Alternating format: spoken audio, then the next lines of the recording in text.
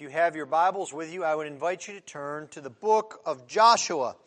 Joshua is the sixth book of the Bible, just after the Pentateuch. We're going to be looking at a rather large section of it this evening, chapters 3 and 4, as it forms kind of a cohesive narrative unit.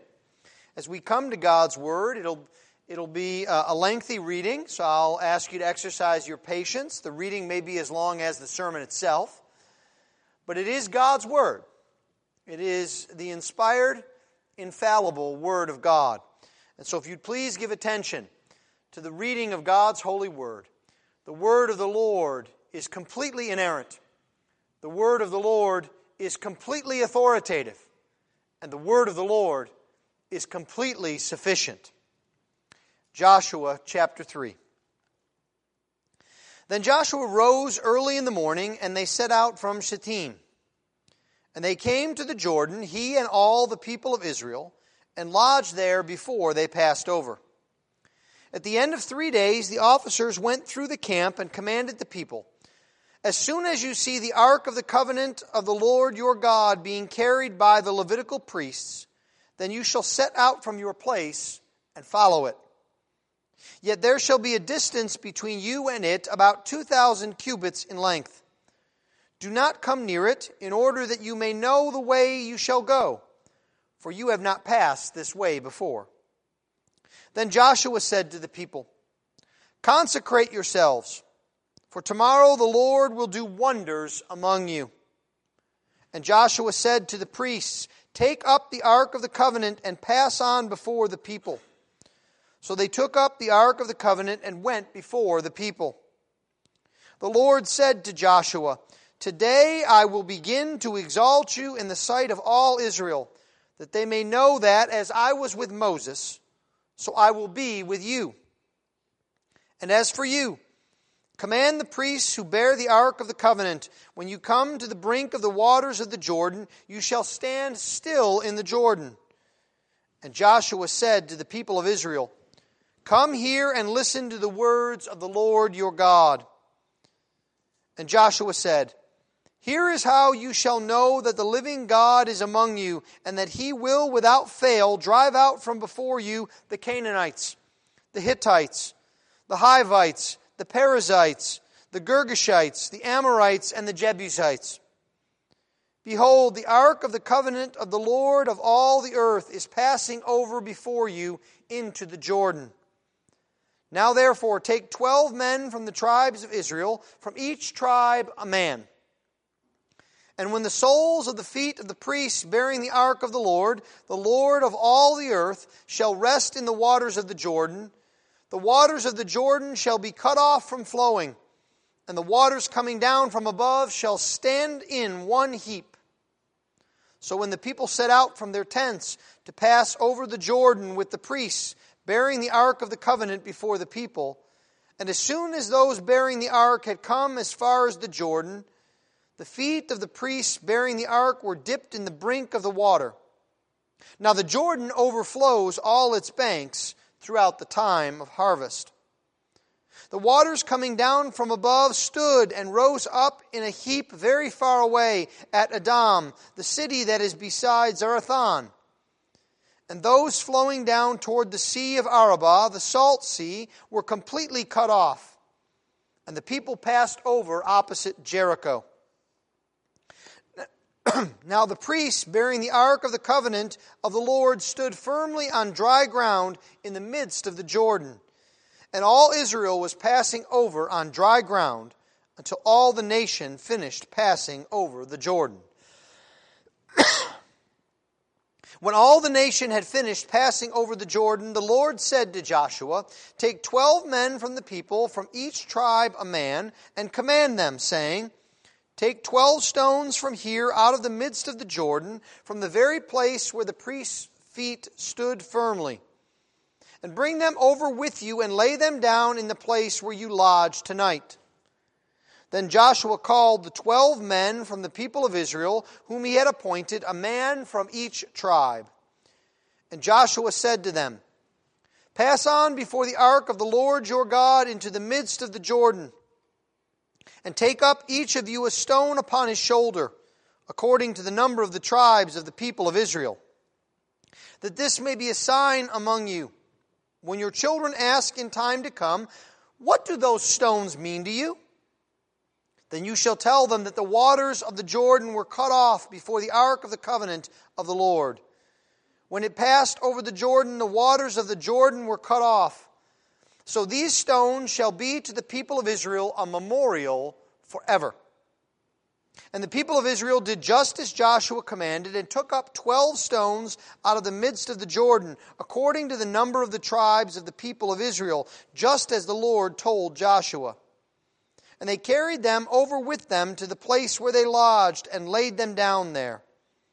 And Joshua set up 12 stones in the midst of the Jordan, in the place where the feet of the priests bearing the ark of the covenant had stood, and they are there to this day.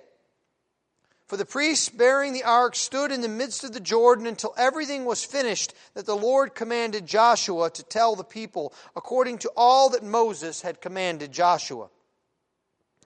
And the people passed over in haste. And when all the people had finished passing over, the ark of the Lord and the priests passed over before the people.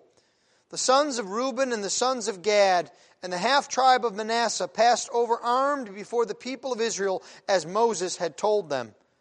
About 40,000 ready for war passed over before the Lord for battle to the plains of Jericho.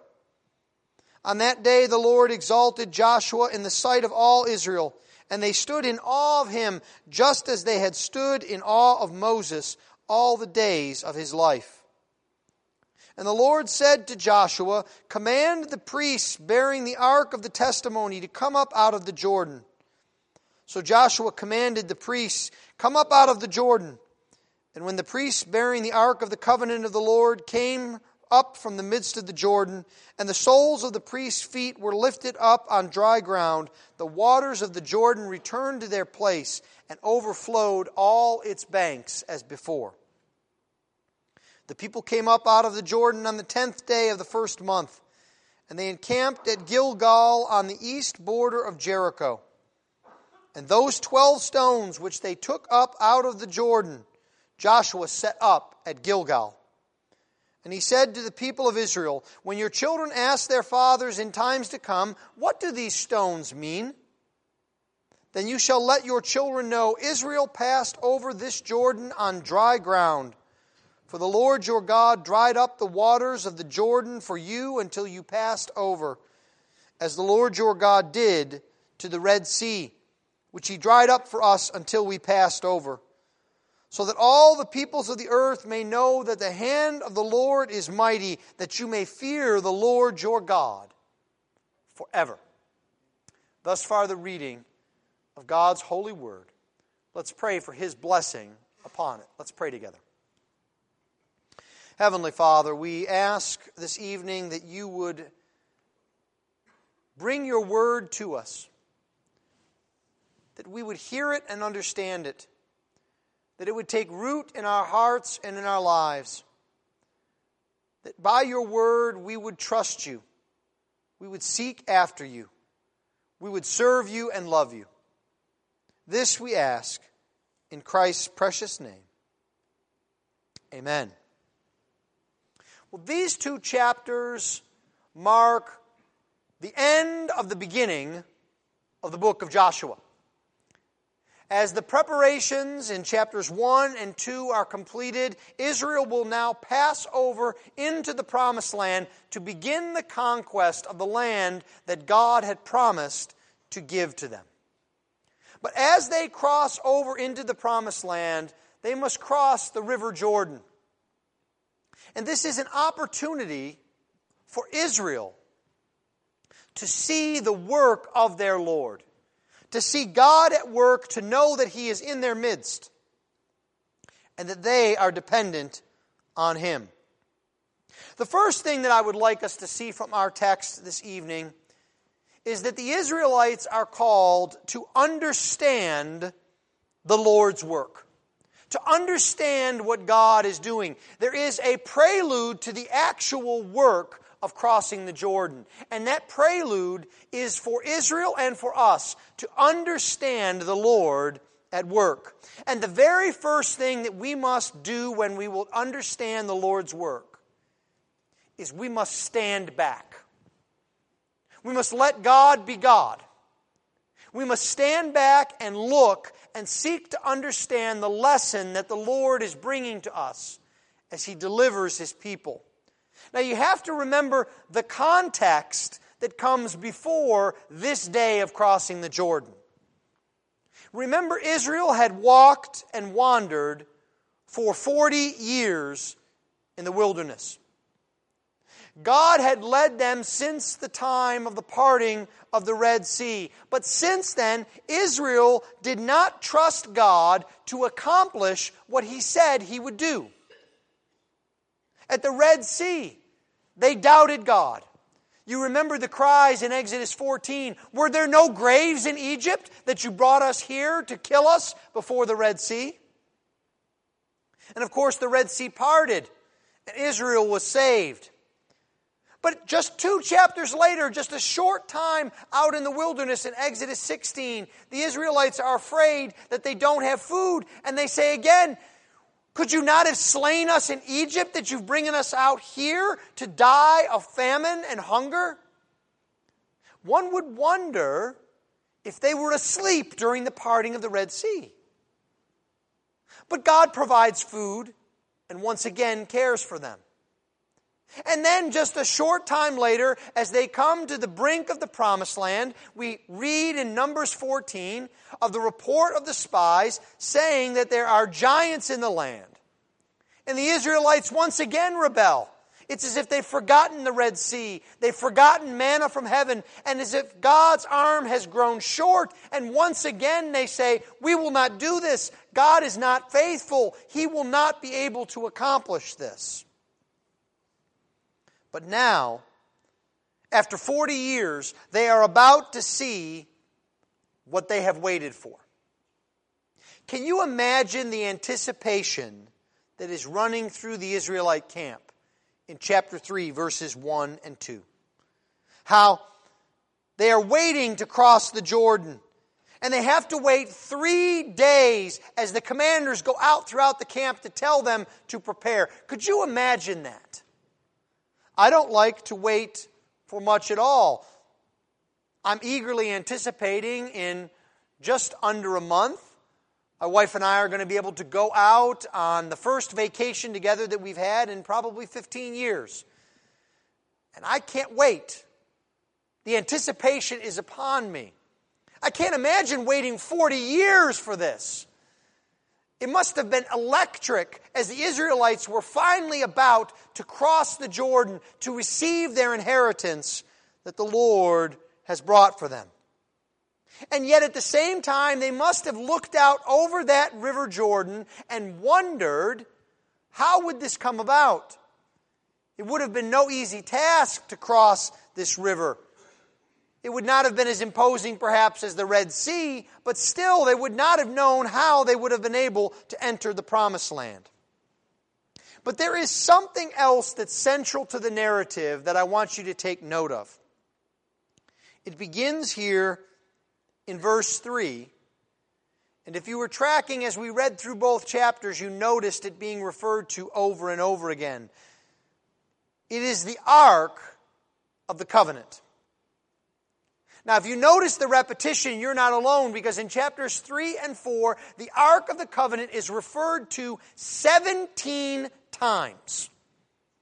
It's as if Joshua does not want there to be any chance that we would forget that the Ark of the Covenant is there before the people of God. The Ark was the symbol of God's presence with His people. Now, it was not very physically imposing. Some of you that are used to understanding what the Ark of the Covenant might be by seeing laser beams shoot out in Indiana Jones's movie, what you have to understand is that the Ark of the Covenant was a simple, although somewhat ornate, box that was about 3 feet by 2 feet. It was not a very big, imposing thing. It certainly was not seeming to be the place where the God of all the universe would dwell, but it was a symbol and a sign to God's people that He was with them every step of the way. For it went with them every place that they took a step. And what we read in this narrative is that the Ark of the Covenant is to go first. Now, what does this mean? It means as they cross the Jordan, instantly God turns all of Israel into spectators. And He's very clear about it. Do you notice He says, stand back from the ark. 3,000 feet stand back. Now, why is that? Is it because He's afraid of the Israelites getting zapped? I don't think so. You see, if they had crowded around the ark, they wouldn't all have been able to see. You see, Joshua tells us they are completely dependent on where the ark goes to know where to go. There is to be no mistake. The ark is to be out there where every Israelite can see it. And where the ark goes, they are to follow. They are to stand back and watch God. But there is more preparation to be done.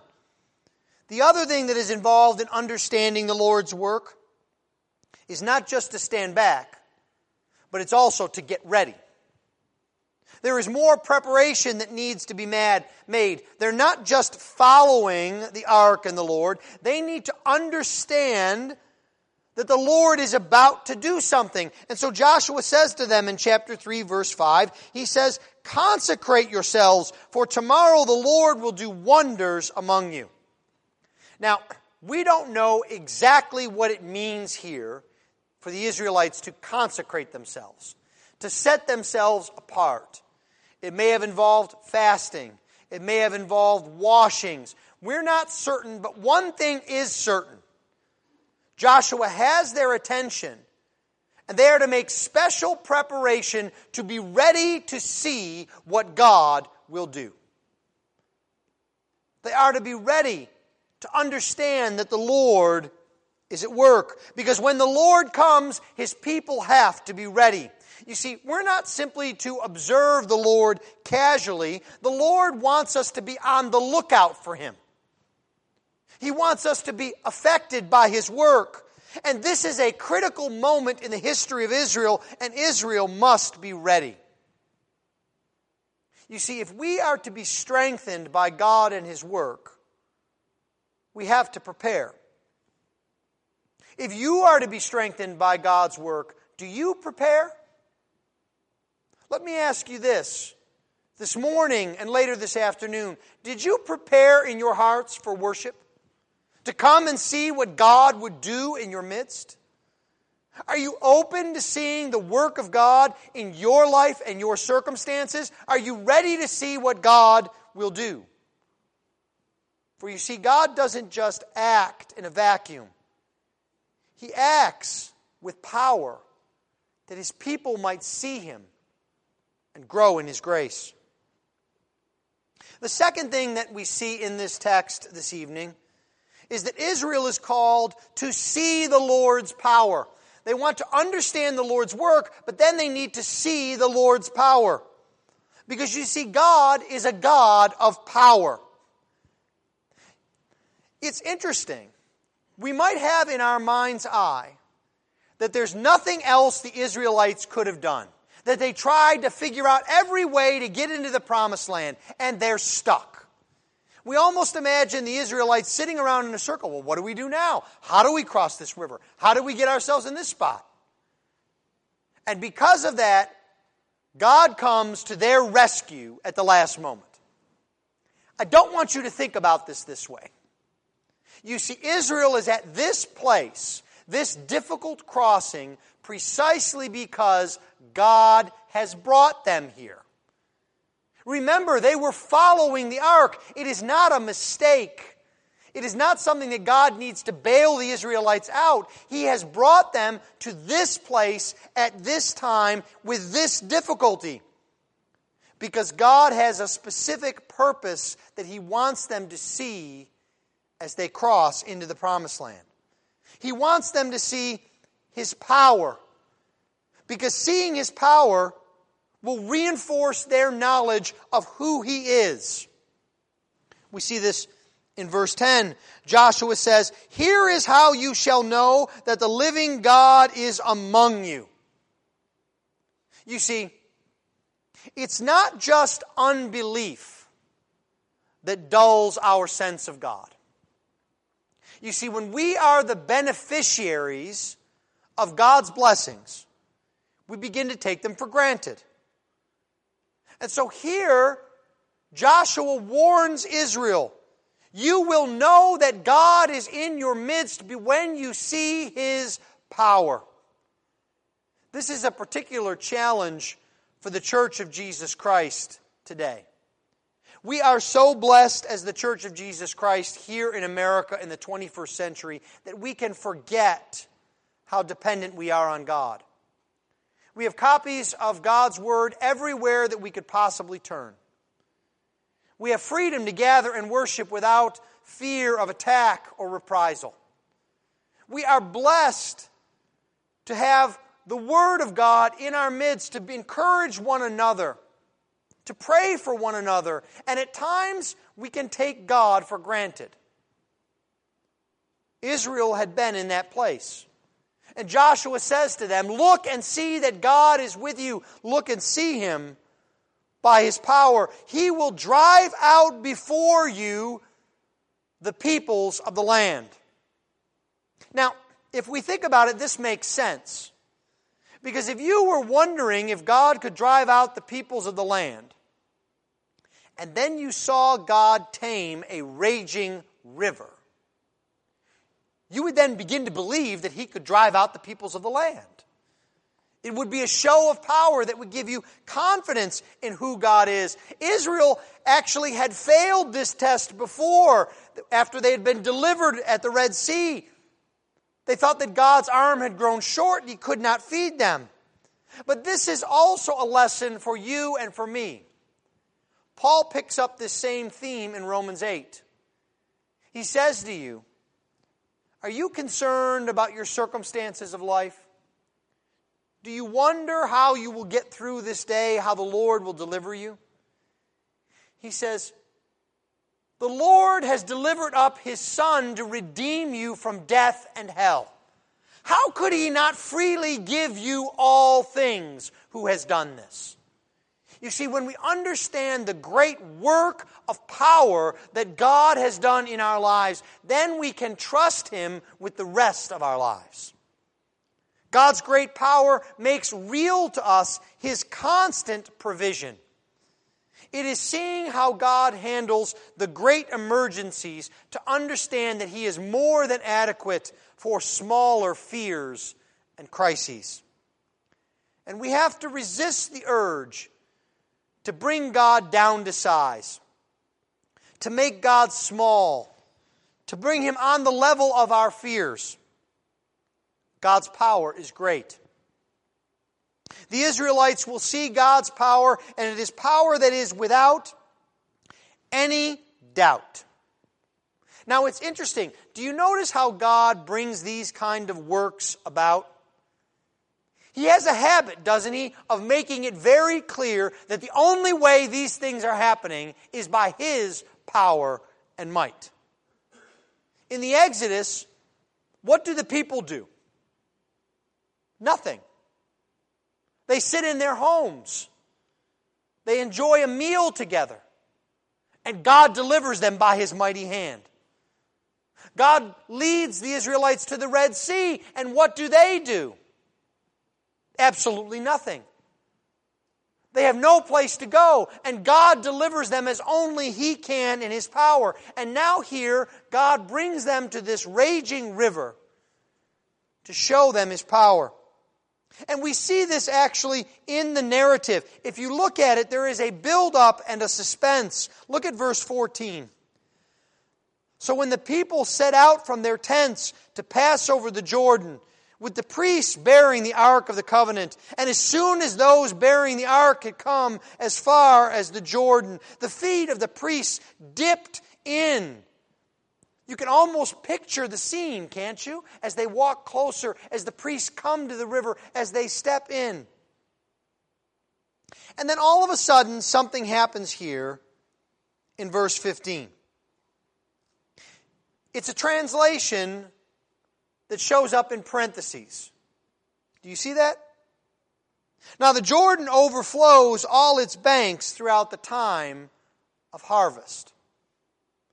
Now what is the author doing here? It's as if we're in the middle of the most suspenseful scene in a movie that we could imagine, and right as we're coming to the climax, they say, oh, let's cut to the Weather Channel.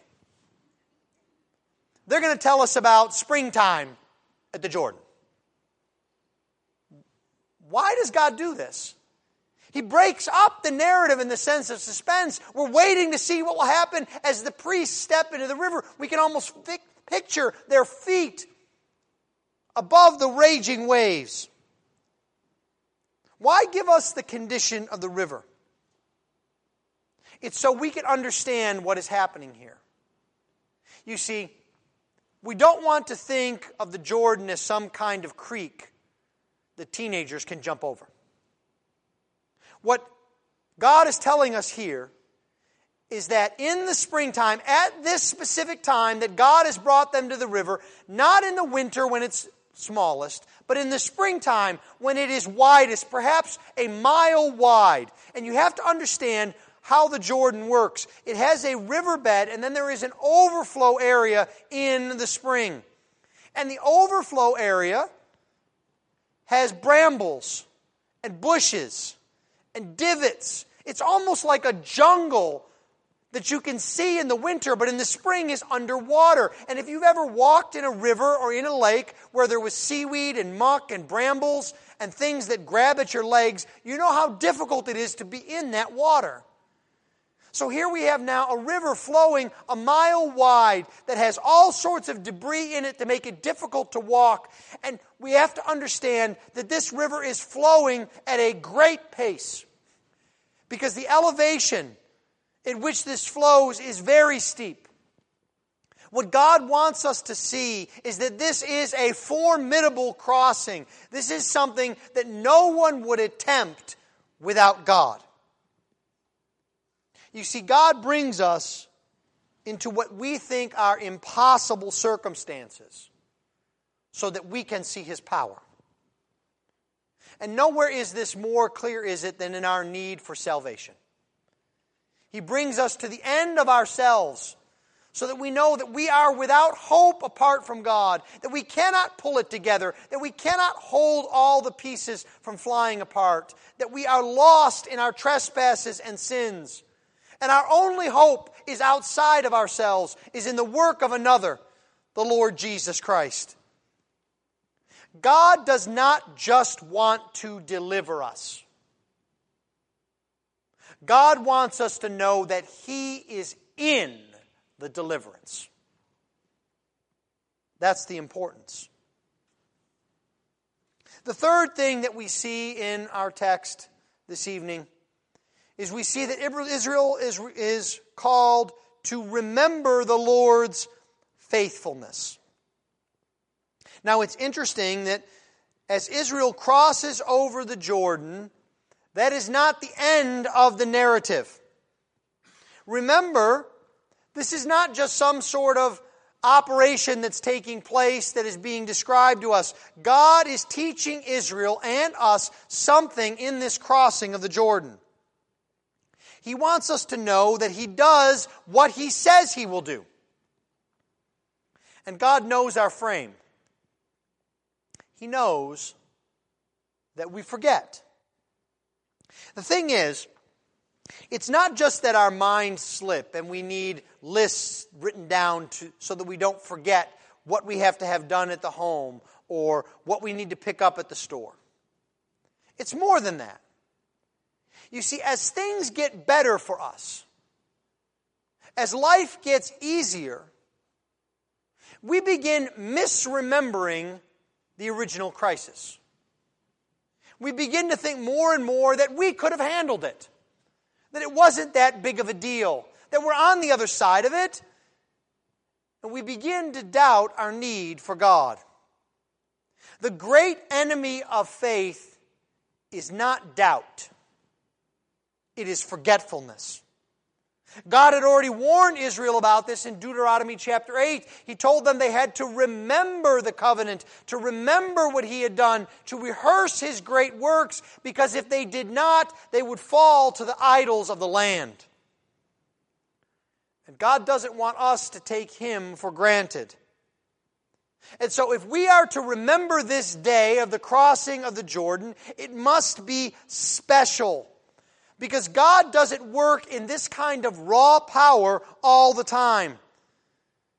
Because God does not retain His people's attention and faithfulness by dazzling displays. What He does is He acts in history and then He calls us to remember what He has done. He gives us patterns of remembering. We have one such pattern that we enjoy each and every month. It's called the Lord's Supper. That each month as we come around the Lord's table to celebrate the Lord's Supper, we are to recall and remember the great work of our Lord Jesus Christ. It is a pattern of remembering. That Jesus does not continue to redeem us over and over again. He is not crucified afresh over and over again. But we have a reminder that points us to that great work of God. So how does God choose for us to remember here? First, He wants to make clear that the work was of Him. Now look at the timing of what is going on here. The river stops in verse 15 the instant that the priests step into the river. And then look at the timing when the flow is released in chapter 4, verse 18. The instant they step out of the river onto dry land. No one could say, well, I guess that was some big beaver dam. Maybe a tree just happened to fall in the river at exactly the right time. No, there is no mistaking it. God is at work here. This is no coincidence. And so what God does is He has them set up a memorial. We see this in verse 5 of chapter 4. Pass on before the ark of the Lord your God into the midst of the Jordan, and take up each of you a stone upon his shoulder, according to the number of the tribes of the people of Israel. You see, what happens here is the Israelites go into the river, and they take stones off the bottom of the river, something they could never have done without God. Do you see that?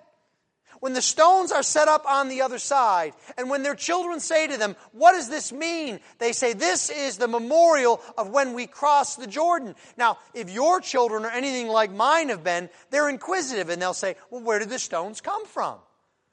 I'm looking at the river, and I don't see any stones. Well, son, there's stones at the bottom of the river. Well, how did we get those, Dad? That river's 10 feet deep. Look at how quick it's flowing. Son, you have to understand that the river stopped. Well, how did that happen? God went on before us. And in a show of His power and His faithfulness, He stopped the river. And He wanted us to remember what He had done. And so we went down to the bottom of the river and we gathered up 12 stones, one for each tribe. And we've stacked them here as a memorial so that we can remember the power and the faithfulness of God. That God promised to lead us into the land and that He brought it about through His great power. Because you see, God always finishes what He starts. He started it by leading the people of Israel out of Egypt on the Exodus and promised to lead them into the promised land where they would worship Him. And there's a little detail here that is extremely interesting. Do you see it happens in verse 19? The people came up out of the Jordan on the 10th day of the first month, and they encamped at Gilgal on the east border of Jericho. This is one of these little details that we wonder about and we say, well, that's nice. 10th day, 12th day, 18th day. What does it matter? But you see, if you leave your finger here and you turn to Exodus chapter 12, you will see that the beginning of this journey, in the preparation for the Passover, when Israel would be set free, happened on guess what day? The 10th day of the first month. The day itself is a reminder of the redemption of God. Bookends, as it were, from being led out of Egypt into the Promised Land. That detail is not a coincidence. They could have crossed on the 9th day. They could have crossed on the 7th day. The commanders went throughout the camp for 3 days. Why do you think this happened exactly as it did? Remember again that they went forward as God led them forward. They didn't have a committee get together and say, we should pick the 10th day. It was God who sent them forward on this day to be a reminder to them of His faithfulness. People of God, God is always faithful. And because He is faithful, there is no turning back now. We are following our great King to the Promised Land, seeing His great works of wonder and of power and of His faithfulness to His promise. Let's pray. Heavenly Father, we thank You this evening that You have given to us this picture of indeed our own journey to the Promised Land. That You have called us into Your kingdom, out of darkness and into Your marvelous light. Lord, we ask this evening that You would give us great hope in Your power and ability and faithfulness to carry through all that You have for us in the weeks and months to come. That we would declare with Joshua that You are mighty, that You are faithful. This we ask in Christ's precious name. Amen.